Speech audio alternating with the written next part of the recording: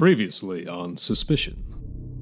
He just hadn't got up apparently, but none of his breakfast has been touched, and she had left to go somewhere, and when she came back, she found him in here. She says she found him in here shot. No, this is his wife. It's Ed Dawson's ex-wife. Oh, is that strange? Ain't that the truth? If she indeed did not do this, then she is one of the most unfortunate women who's ever lived in this county. Who else was there to do it? I think there were some people who knew there was a problem who didn't feel as though they had the level of power that would be necessary to stand up to a sitting judge. The other problem is that there were people, I think, in the system who knew what was going on, or at least should have known what was going on, who could have done something about it, and who didn't. There was a judge that came down from Nashville, Judge Summers, I believe. Is he easily intimidated? Oh, no. No, I don't think he could be intimidated.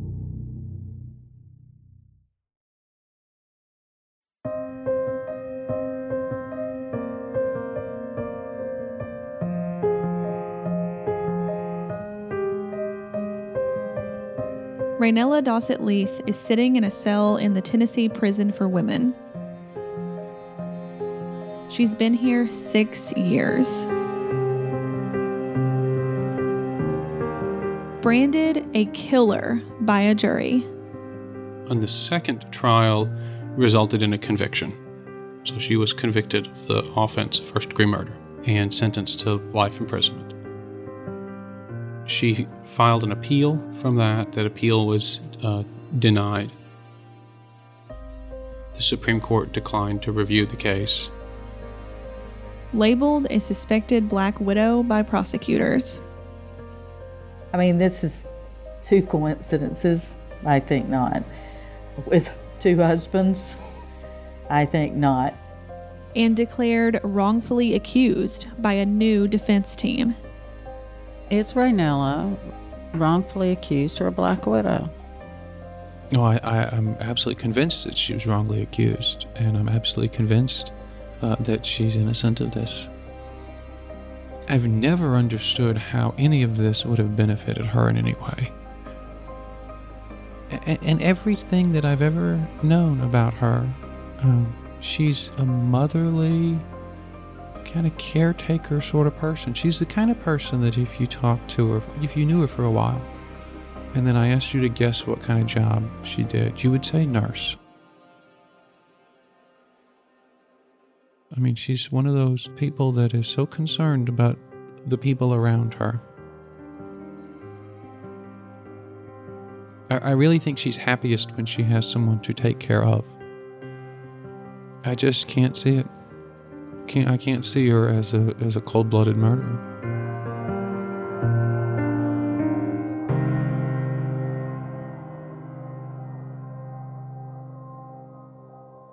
From the Knoxville News Sentinel and the USA Today Network, Tennessee, this is Suspicion.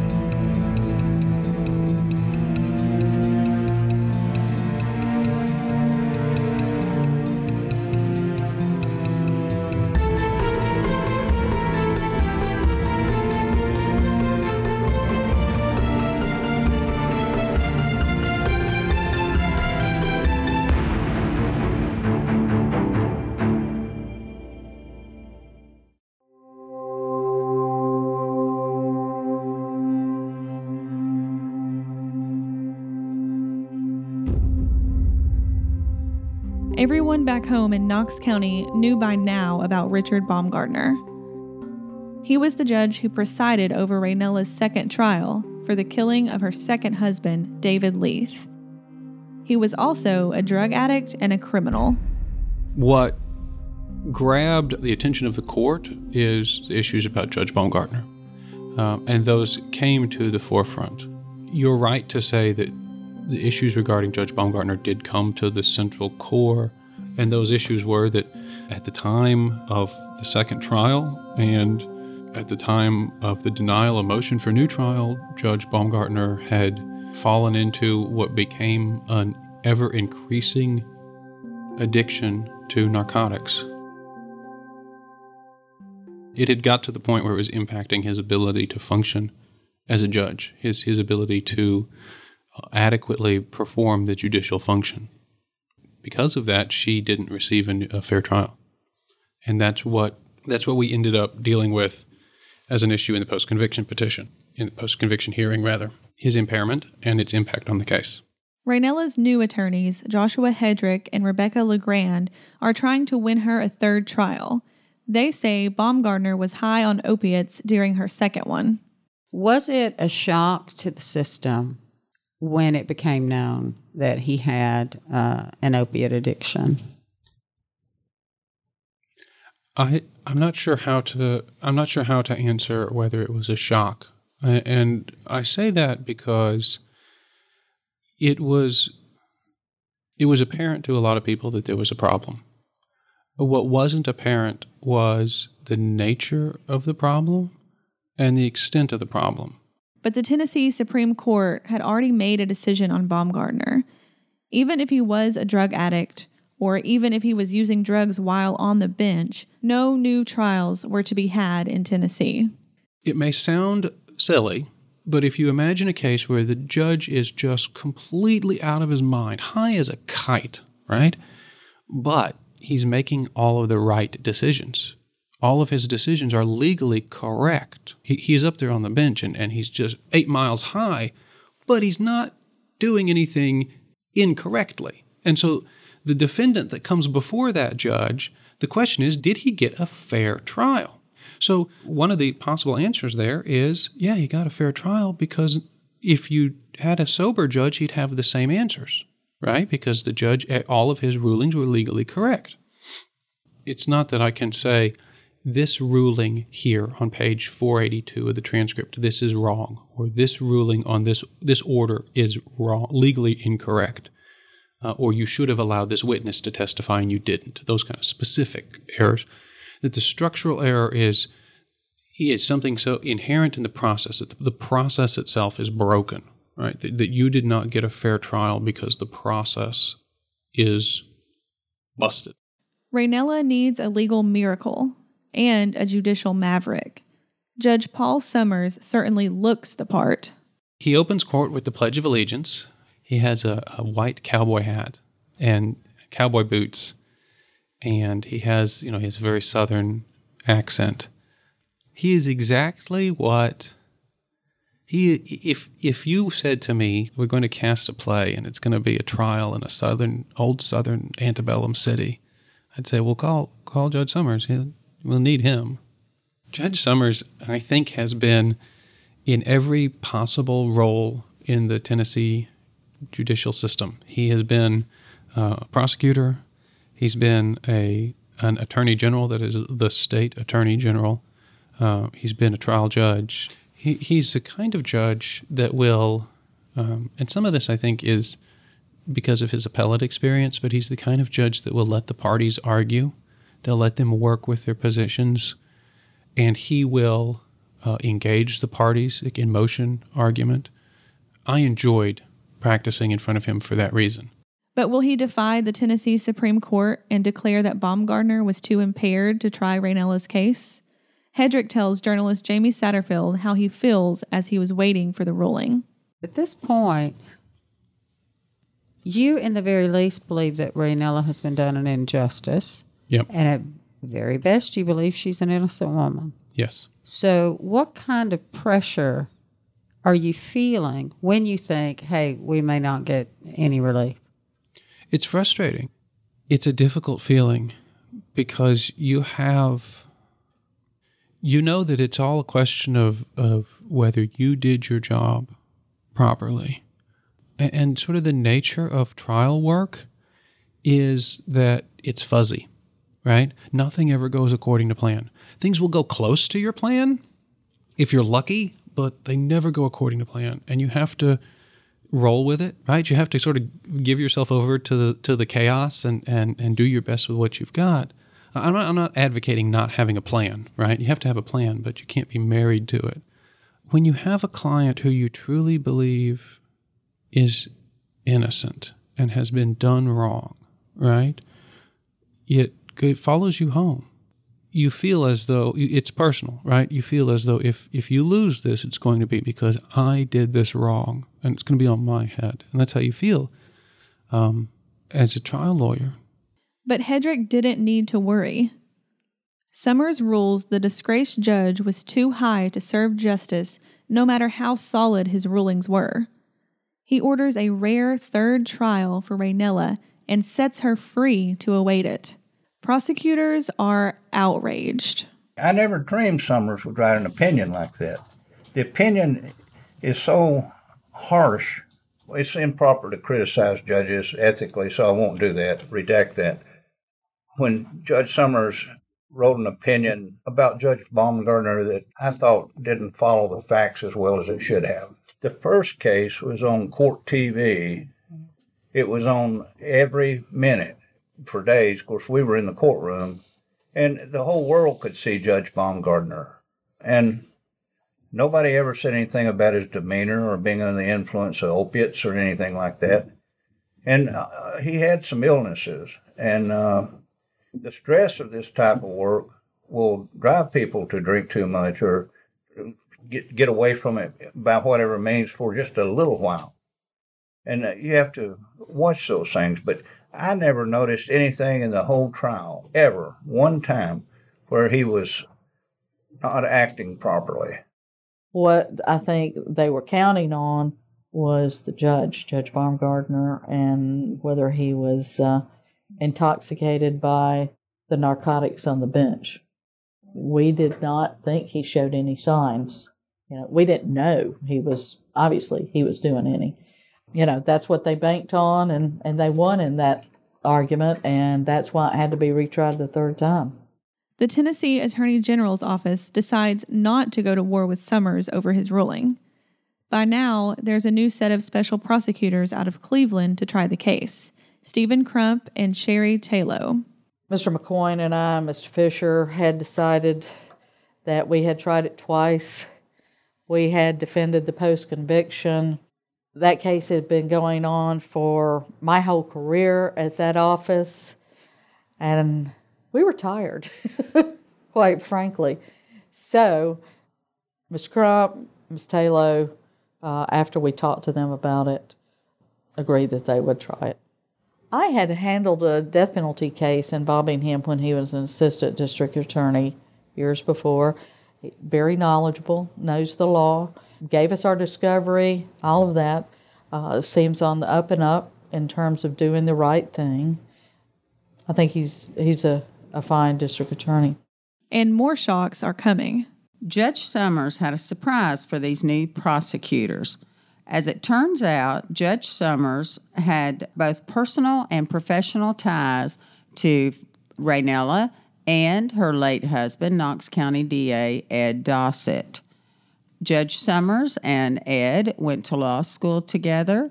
Judge Summers and Ed both were prosecutors during the same time in their career, and they often socialized at professional gatherings, and Raynella was often with Ed Dossett when he and Judge Summers would socialize together. Judge Summers even went to Ed Dossett's funeral. He asked the prosecutors if they had a problem with that, if they believed that he was biased and could not give Raynella a fair trial. So he put the prosecutors on the spot at the very first hearing after he ordered Raynella a new trial. These prosecutors opted not to challenge Judge Summers as presiding over this case. They said that they believed that he could be fair. But Judge Summers wasn't through taking control of this case. He told these new prosecutors that Raynella would be tried a third time in Knox County, that any effort to have the trial moved out of Knox County would probably be fruitless. Now, as you can imagine, these prosecutors who are from Cleveland, Tennessee, are already a bit anxious about trying a case in Raynella's backyard of Knox County, where everyone involved in this case was known to folks in the system and out of the system in Knox County. But if these prosecutors had intended to try to get this trial moved to another county where folks wouldn't know Raynella and all of the players, Judge Summers shut them down right away. So once again, they opted not to challenge Judge Summers and instead agreed that the case should be tried in Knox County. Their predecessors, Mac McCoyne and Cynthia Schimmel, still can't believe it.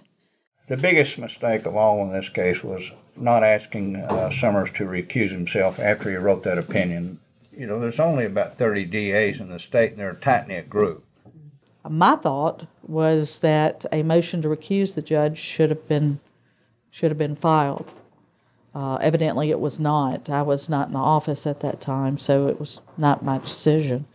But that was my thinking. Whether he would recuse himself, I don't know. That would certainly be up to him. But I thought it was something that needed to be addressed. In May of 2017, things are heating up in criminal court. The courtroom was packed not only with people, but with journalists. The courtroom itself is ringed with cameras as shows like Dateline and 48 Hours jockey to get footage from the case. Outside the courtroom, attorney-client booths have been transformed into mini studios for these broadcast news shows. Judges were coming in to watch the case. Lawyers and prosecutors were coming in to watch the case. Many people who knew Raynella, who knew Ed Dossett, and who knew David Leith were all showing up to see this extraordinary third trial. And in the middle of the courtroom, a bedroom has been recreated. Defense attorney Josh Hedrick has recreated the bedroom where David Leith was found shot to death. So the scene inside the courtroom is rather extraordinary. Battle lines are quickly drawn as 12 jurors step into a jury box and Judge Summers takes the bench. Prosecutors say David Leith was murdered as he slept in bed by his own wife with a gun fired 3 times. They say the first shot missed, the second severed his brainstem, and only the killer could have fired that third shot. He didn't do much because it severed that brainstem, and that's when all movement stopped, when that bullet went through there. She had fixed that morning a tray of food and put by his bed. Interestingly enough, as I recall, there was no blood on that tray. And there was certainly blood spatter on the wall, and we had an expert that we used about that in terms of how it would come out if it was suicide, homicide, because the position of his head and how it would have to be for it to give that pattern. Raynella's new defense team steals a page from the first defense trial strategy. David Leith killed himself. So really, in all 3 trials, the state, they conceded that there are cases of suicide in which more than one shot has been fired. But their position was that it was exceedingly rare. It is rare. That's not the same as, first of all, it's not the same as impossible. And it's not nearly as rare as you would think. The first thing we have to remember about suicide is that it is by definition, an irrational choice, right? So I resist the urge to talk in terms of what's the normal way to commit suicide, because it isn't a normal thing to do. It's important, I think, to remember that if you imagined David in the bed as he was, the shot into the headboard lines up with someone pointing the gun at themselves and missing over their head, missing high.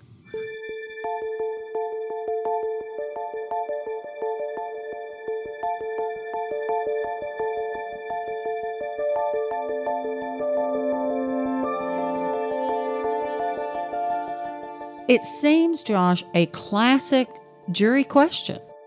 You all present both your sides. Raynella does not testify.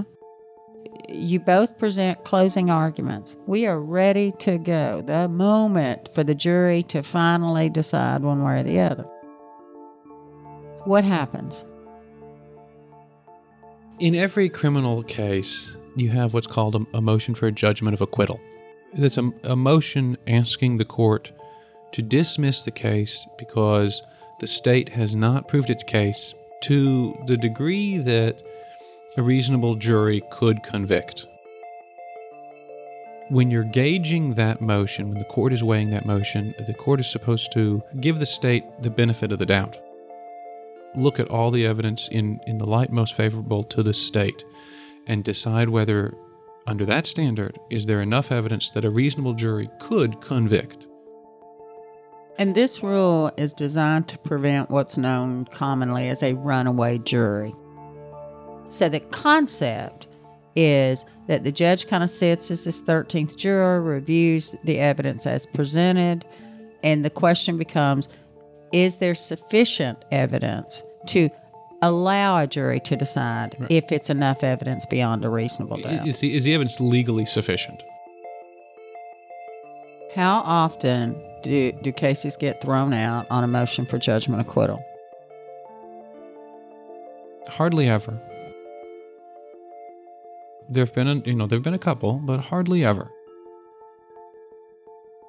If, for example, if I say, Jamie hit me in the face, and Jamie says, no, I didn't, right? In theory, that would survive a motion for a judgment of acquittal, because if we assume that my allegation's true, that's good enough for a conviction. So you make that motion at the close of the state's proof. In this case, we made that motion, as we do in every case. It's typical. We all roll our eyes. That's we know how the judge is going to go. This case is going to a jury. That's exactly right. Like it barely bothers mention. And so in this case, when we made that motion, the judge took it under advisement, which means he didn't issue a ruling right away. He was going to think about it. I didn't really assign any significance to that because I hadn't tried a case to Judge Summers before, so I didn't know if that was different or not, right? It was unusual compared to what our judges in Knox County would do, but that doesn't necessarily mean anything. For the third time in the 14 years since David Leith was found shot to death, a jury of 12 Knox County citizens is ready to decide Raynella's fate. The courtroom is packed and tense. We finish our closing arguments, and he excuses the jury. When he excuses the jury, I think that maybe we're taking a bathroom break, right? So we take a break, we come back, and he starts to take up the motion for judgment of acquittal. And he's reading a written ruling. Which is, again, unusual, correct? Well, I think what's unusual to me is that because it's so commonly just done immediately from the bench, it's not taken under advisement. Mm-hmm. You make your motion and the judge rules from the bench right then and there. There's no written order prepared. Mm-hmm. It just discusses the evidence with you. So we're sitting there, and we're thinking about where he's going with this, right? Because he's going through the evidence. The first part of his speech, if you will, mm-hmm. he was focused on and talked about whether the state had proven homicide. Right. Right? Right. And I'm thinking of your client's face as he's talking, mm-hmm. because, this was televised. And so when he's initially talking, he basically says, this is a homicide.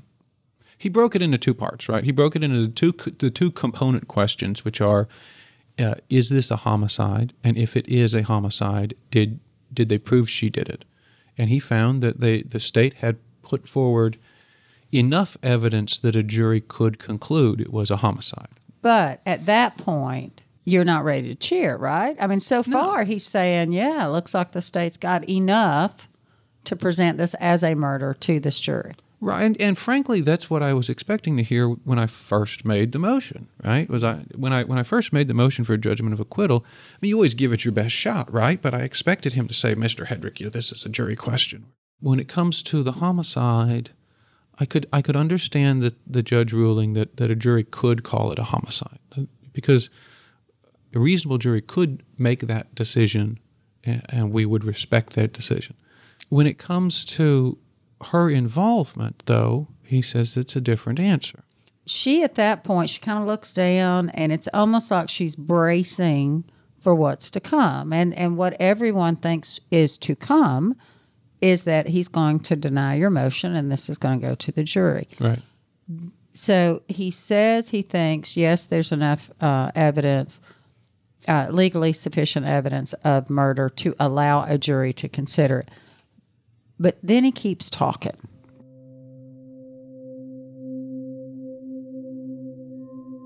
I assure you that this court takes this responsibility very seriously.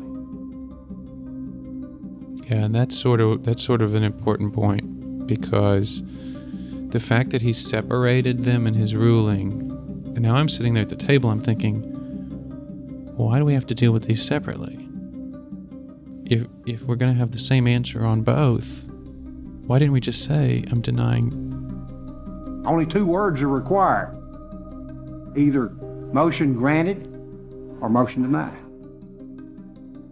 I'm trying not to get in my head about this.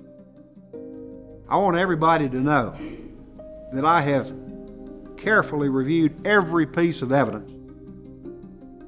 And he's talking about the evidence to connect her to the crime, and of which there really wasn't any. And he concludes, Judge Summers concludes, that the states had not put on sufficient evidence, legally speaking, to say that she was the one who committed a homicide, that she killed someone. Rule 29 basically says the court can decide whether or not the evidence is sufficient to support the crimes charged. That there was nothing to connect her to the weapon, there was nothing to connect her definitively to the scene, and that there's not sufficient proof as a matter of law that a reasonable jury could convict her of the offense of homicide. It is inconceivable to this court that she could have killed Mr. Leith and taken the steps necessary to establish an alibi within the time frame established. And he grants the motion for judgment of acquittal. The defendant, Raynella Leith, is not guilty. I'll never forget, said Miss Leith is not guilty of the offense of first-degree murder. You are not guilty, ma'am. You are free to go.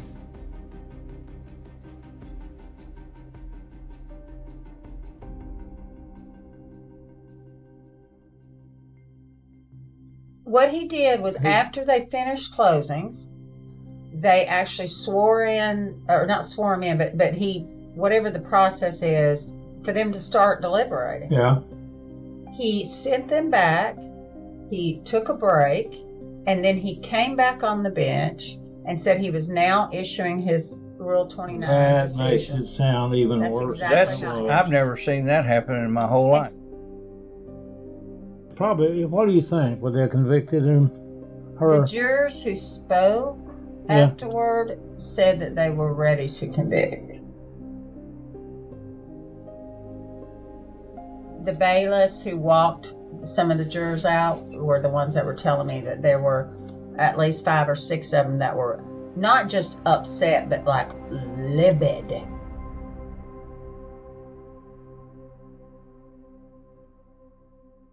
The courtroom erupts. Journalists dash out the door, phoning in stories. Raynella's daughters wrap her in a hug. David Leith's daughter, Cindy Wilkerson, stands silent, a stunned look on her face. I was very shocked. I was very disappointed. I think it was that judge's decision. I mean, if he let the jurors make their decision, things might have been different. Prosecutors Crump and Taylor make a quiet exit through a side door. I don't think they did anything less than a good job on it. I think the judge giving a judgment of acquittal was probably an error. We're not supposed to criticize judges, and I wasn't there, so I'm not going to criticize him. Right. I'm just saying, as an empirical fact, the jurors did not seem happy that they did not get to decide the case, and his reasoning for granting the judgment of acquittal I don't fully understand. I'll put it that way. And to be fair, Crump could not have anticipated. I'm sure it came. I wasn't there, but I'm sure it came as a hard blow and shock. Raynella's attorney is just trying to catch his breath. And how did you feel at that point? Honestly, at that point, it was like a relief. It was a weight off. You live this case for months, right? And you've been working with the evidence. You've been working, and every time I turn around, I find myself saying, "How can they be prosecuting her? How there's no evidence. There's." And the more you find, and the more that happens, the more concerned you become, right? Because if you go to trial and your client is clearly guilty, and you lose, then it's because he was guilty. If you go to trial and you're convinced your client is innocent, and you lose, then it's because you did it wrong. And that's a lot of pressure, right? And so you're terrified that the jury is going to convict her because of something other than the evidence. They're going to convict her because of the feeling, or they're going to convict her because of the way she looks, or the way the diary, or the whatever. And then when the judge says that, it was like a weight was lifted off for maybe just a second. And then the lawyer voice in the back of my head says, is that, the lawyer says, is that appealable? Right? Because I don't know, right? At this moment, I've never had occasion to ask myself whether or not the state can appeal this, right? And so I have this memory of starting to go for the Westlaw on the laptop to see if I could figure out if this is appealable, right? And there's like chaos reigning around me. And then everybody's standing up, and I remember thinking to myself, well, maybe this is probably not the right time to do this. I'll do this later, right? And so then we got up and we left. We left everything. I literally left everything. I think I took my coffee mug and we went back to the office. So I'll get this later. It'll be fine. And what did you learn later when you researched this? Is it appealable? It's not. So this is done. Raynella is in the eyes of the law, innocent and free. She cannot be retried for that murder. She is forever not guilty. In the eyes of the law, that is. But is she innocent? Firearms expert Don Carmen, who testified in all 3 of her trials, isn't convinced. My personal opinion is the jury should have been given the opportunity to hear all the evidence and evaluate it. What was your reaction to the judge tossing it out without letting the jury decide? Did you have an opinion about that? Well, I have my own personal opinion. Of course, it's not part of a forensic scientist opinion, but like you said, I'm only one part of it. But I was actually shocked. I've been on cases before, testified all across Tennessee, have seen that where it's gone to the jury with what I would consider even less circumstantial evidence. Prosecutor Schimmel sure isn't convinced. We were upset about what happened. Who knows what justice is or is not? That's a different view for me, different view for the judge, different view for defense and prosecution. We just thought we had worked very hard, and we thought we had gotten the right result. We obviously thought she was guilty. I was shocked. I really was. I mean, I thought it was one of those things. I wasn't there listening to the evidence, taking mine, but I thought it was one of those things that would surely get to the jury. Surely get to the jury. So, yeah, I was shocked. And I was disappointed because of how hard we had worked on the previous 2 trials. Thought that we had gotten justice, and now that happened. Neither is Raynella's stepdaughter. I felt like someone had got paid off because, the evidence was all there. or Steve Walker, the man Raynella almost killed. Did you hear about it the day that he did it, that he threw it out? What was your reaction to that? Disbelief. In my opinion, I mean, a judge is supposed to find the truth. He knows the truth. That wasn't the truth. Shouldn't have been done by him. And why not let those 12 do it? They sat there, they went through it. There was no reason for him to do that. It's the good old buddy system. There's really no justice. I mean, there's just, if you know the right people and got enough money, you can get by with murder. And it's obvious.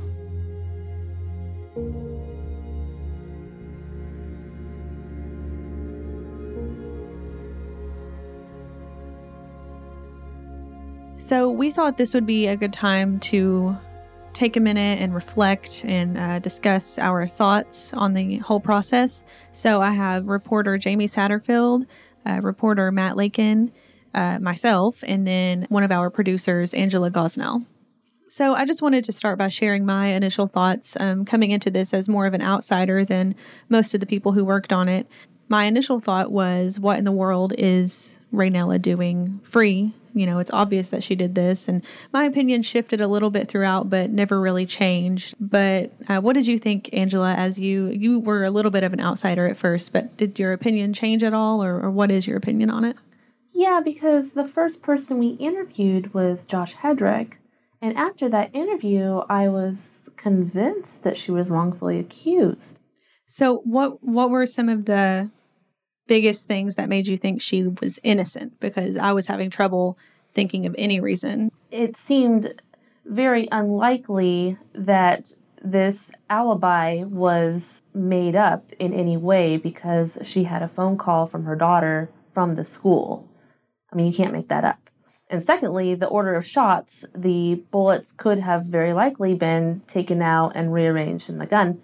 And so after that interview, I was convinced that she was wrongfully accused. But as we started to interview more people and more people involved with her in the case, and as it progressed, my opinion completely changed because it just seems so unlikely that this was a suicide. It seems so likely that it was a homicide, and there's no other person that had access. Well, my standout memory for this is always going to be 25 plus years ago. I'm 16 years old. I've just finished baling hay with my father. We're sitting there eating supper at 11 o'clock at night when we see the news that Ed Dossett has been trampled by cattle on his farm. And having grown up on a beef cattle farm, my father and I both looked at each other and said, no way in hell did that happen.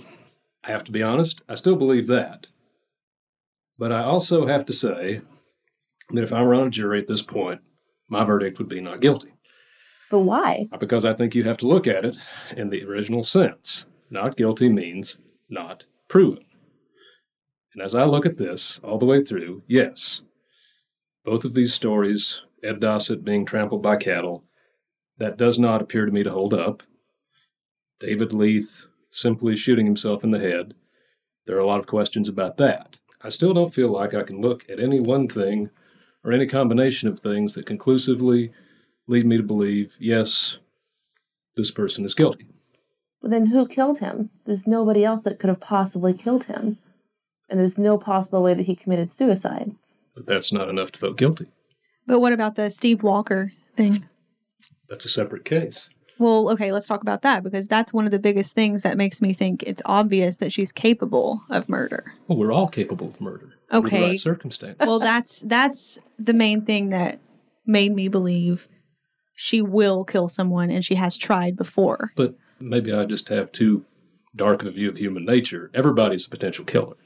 But not everyone has held a gun up to someone and said, I can shoot you, and I will try right now. Because there haven't been the right circumstances.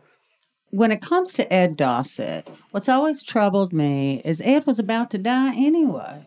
When I look at that case, I think, what did she have to gain? It's the why question. However, he clearly wasn't trampled by cattle. It was clearly death by an overdose of morphine. But then she has to get him out to the barn. That requires help. I'm also wondering, is it possible that Ed got tired of living and more of an suggested suicide. Right. And so he this may well have been a plan of theirs. If I were on a jury, absent any other showing in the Ed Dossett case, I think I would have to say not guilty because there's just too many questions for me. However, Steve Walker, when that shooting call came out, I was working. And I remember when we first heard that it was at the Dossett farm and that Raynella was the shooter, all of a sudden I start thinking, maybe the widow is not so sweet. She lures him out here. She opens fire on him. None of that's disputed. Chases after him, literally gonna gun him down. That's a violent woman right there. And but then why? One of the theories has long been that Raynella had some crazy idea that she could get the Walker's son. And that seems to fit the picture. Because she had lost her own son, her and Ed's young son, in a car wreck, as we've talked about in this podcast. So there was some thinking that maybe she was just a little insane with grief at that point. Then she finds out Ed's catting around on her, and not only is he catting around on her, but he had a kid. She's lost her kid. She's lost Ed. So she's going to take this kid. Why she targets Walker, though, who's in sort of the same boat with her. He's just found out that he's been lied to and all of this. I don't quite understand what she was thinking, but there's no doubt that she wielded a weapon with the intent to kill. So then when David Leith turns up dead, I'm suspicious already walking in the door on that one, if you will. Why? Why did she want to kill David Leith? Because if she had just waited for him to die, she would have gotten the inheritance anyway. Yeah, and his land holdings were much smaller than hers. Right. That's the other problem with this for me. For this to be true, Raynella has to be an evil genius on the level of Lex Luthor squared. She has to have been planning this for 5-10 years in advance, from the time that they go to the lawyer to redraw the wills. For however many years she is keeping the diary, David's health problems that she is supposedly inducing. It just seems to me too grand of a design. No one can conceive and carry out a plan like that flawlessly. But what about this, Matt? What if David Leith was the one that helped her get rid of Ed? So she's plotting to get rid of David almost from the get-go. And she knows how to do it now. She knows how to drug and make it look like he's sick. And it's still an awfully long game, though. It is a long game plan. I mean, that requires a level of patience and planning that I'm not sure is humanly possible. And how did she get all those drugs? I mean, she can't just walk into a... It's not as easy as people think it is to just, pocket some narcotics from the nurse's station. I mean, at one time, maybe you could do that, but I don't think... Everyone said she's a nurse. She can get it. She's a nurse. She can get it. But you can't just walk in and get that. To some degree, this is almost like the old-time witch trials. Everything that was being used in Raynella's defense suddenly becomes a weapon against her and vice versa. Everybody kept saying, well, she's a nurse, but not one witness putting her anywhere near a medicine cabinet, if you will. That's a big hole in the case. But I have to be honest and say that at the end of the day, even though I might not have on a jury found beyond a reasonable doubt, I think that woman is a cold stone killer. Then why do you think it didn't at least get to go to a jury? Part of his job is to say, I have not heard enough evidence to justify prolonging this trial by sending it to a jury. That people seem to forget that. That is the judge's job. He has the right. It happens so rarely. Maybe it doesn't happen enough. Because I've seen some cases I don't think should have ever gone to the jury. The safest thing for Judge Summers to have done was to let it go to a jury. But now there's controversy in that decision because there are people who think that Judge Summers, from the minute he got the case, that he already had a belief that Raynella was being wronged and that he did everything from giving her a new trial to throwing it out in a Rule 29 motion to make this case go away. Paul Summers and Ed Dossett knew each other. He went to Ed Dossett's funeral. A lot of people went to Ed Dossett's funeral. A lot of people went to Ed Dossett's funeral. That's true. You know, and one thing about this case, too, is the fact that age was not kind to this case. You know, if you think about it. Not typically kind to any case. It's not. That was a big thing for me, the fact that the case sat there, and then all of a sudden, because she went to probate court to try to establish that she should get the inheritance, but if she had not done any of that, none of this would likely happened. Because at that point, that's when they said, well, she can't have the inheritance because she killed him. So what if she had never done any of that? What if she had just left it all to Cindy? I mean, would it even have gone anywhere? I think but for Cindy Wilkerson pushing, and that's why she filed the action, was to push. She wanted a court to say that her father was murdered and that Raynella did it. But no, so I think if Cindy had not pushed that, it did not appear to me at the time that Detective Perry Moyers was getting a lot of support from his agency on prosecuting this case. And the DA's office here, threw up their hands and didn't want any of it. So really, Cindy, I think, is a big reason that Raynella was even charged. Raynella's defense attorney in the second trial, James A.H. Bell, I do not understand how he could not see what Meredith Driscoll saw. But then we learn that he was representing Judge Baumgartner's drug dealer. How is that not a conflict? I mean, that part of it, to this day, I don't understand Jim Bell's thinking there, and he won't talk about it. Okay, so now I really want to hear what you think about Judge Baumgartner. Matt, I know you have some thoughts about the judge. Everyone expressed all this sympathy for him after his death and after his downfall. But this started because Dina Castleman came to him asking for help. She was trying to stay clean. As I read the court record, she was trying to stay clean, trying to sort her life out. And what did he do? He said, oh, yes, I can help if you can get me some drugs. So she is not the tempter in this. He is. And that is completely forgotten, has never been stressed by anybody. And everybody boo-hoos when he dies. And suddenly he becomes this angel with a black robe. That's my opinion. One of the things that, really to this day continues to upset me is I keep seeing Dina Castleman's name pop up on jail list. This woman, there is no doubt, she went through the drug court program. She didn't make it through, but she goes to Baumgartner for help to get, she was asking for a job. She wanted to do the right thing. She did, absolutely. Where is she today? She's in jail today. So here you have a woman who, so if you look at it as she takes her one shot and finds out that the judge is an addict. And she went to the one person she thought she could trust, that she thought would help her. Right. So she what thought would believe in her. Right. And so not only does she get used by him, and used in awful fashion. I mean, she's a drug addict. But let's face it, she's a young woman and he's an old man and not a very attractive man. She was in a position of, she's an addict, he's got incredible power and authority, and he essentially turns her into a prostitute. I mean, that's what he did, let's face it.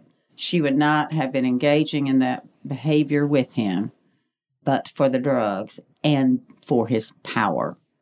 And, this woman was in the hospital with a blood illness from her addiction, and he leaves the bench, goes to the hospital, makes her call, we now know Chris Gibson, to have drugs delivered to the hospital. Well, there's an entire blindness about Baumgartner's behavior.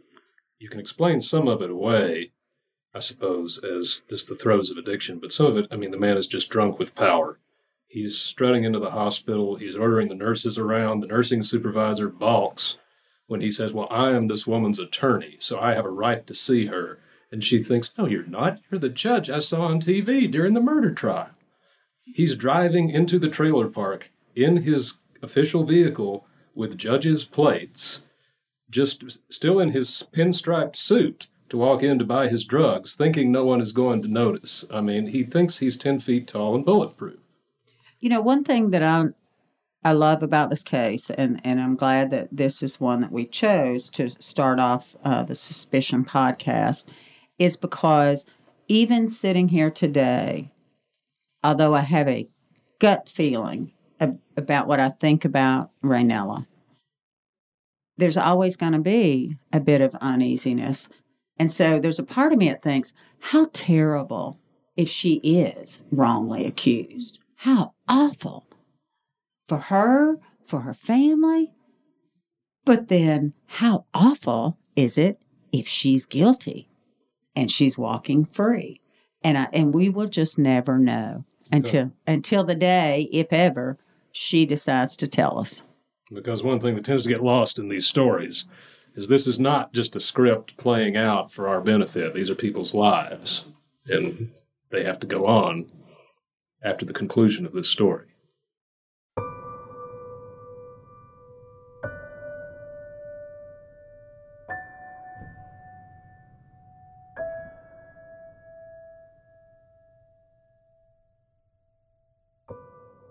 Judge Summers is back in Nashville, retired and not talking about Raynella.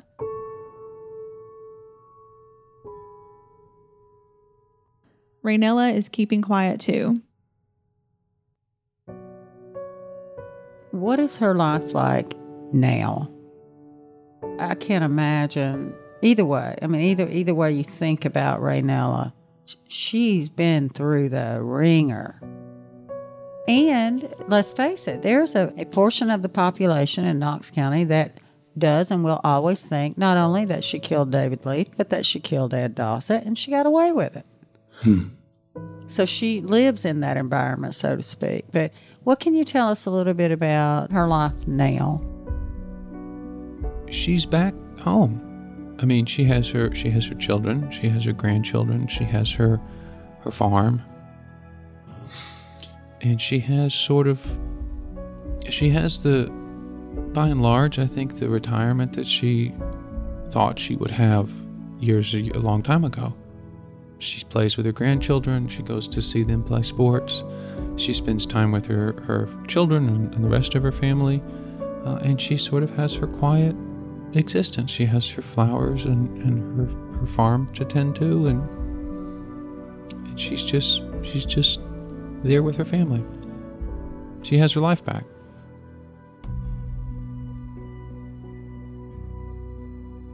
Is Raynella truly innocent?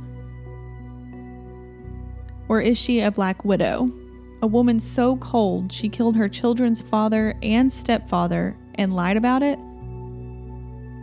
So cunning, she beat the very judicial system her first husband devoted his life to. If it's true, the question still remains.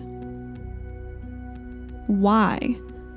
Why would a woman kill a husband who is already dying? Why would a woman kill a man who she says is the love of her life? It's all up to God. He's the ultimate.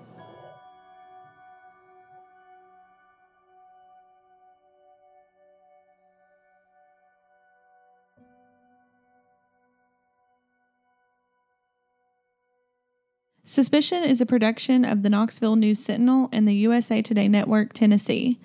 It is narrated by me, Courtney Roark, written by Matt Lakin and Jamie Satterfield, and produced by John Garcia, Erica Whitney, and Angela Gosnell. Original theme music by Elijah Newman and Chris Potosik. Sound engineered by Elijah Newman. You can subscribe to Suspicion wherever you typically listen to podcasts. Be sure to rate and leave a review as well. You can also keep up to date with us on social media. Find us on Twitter, Instagram, and Facebook at Suspicion Pod.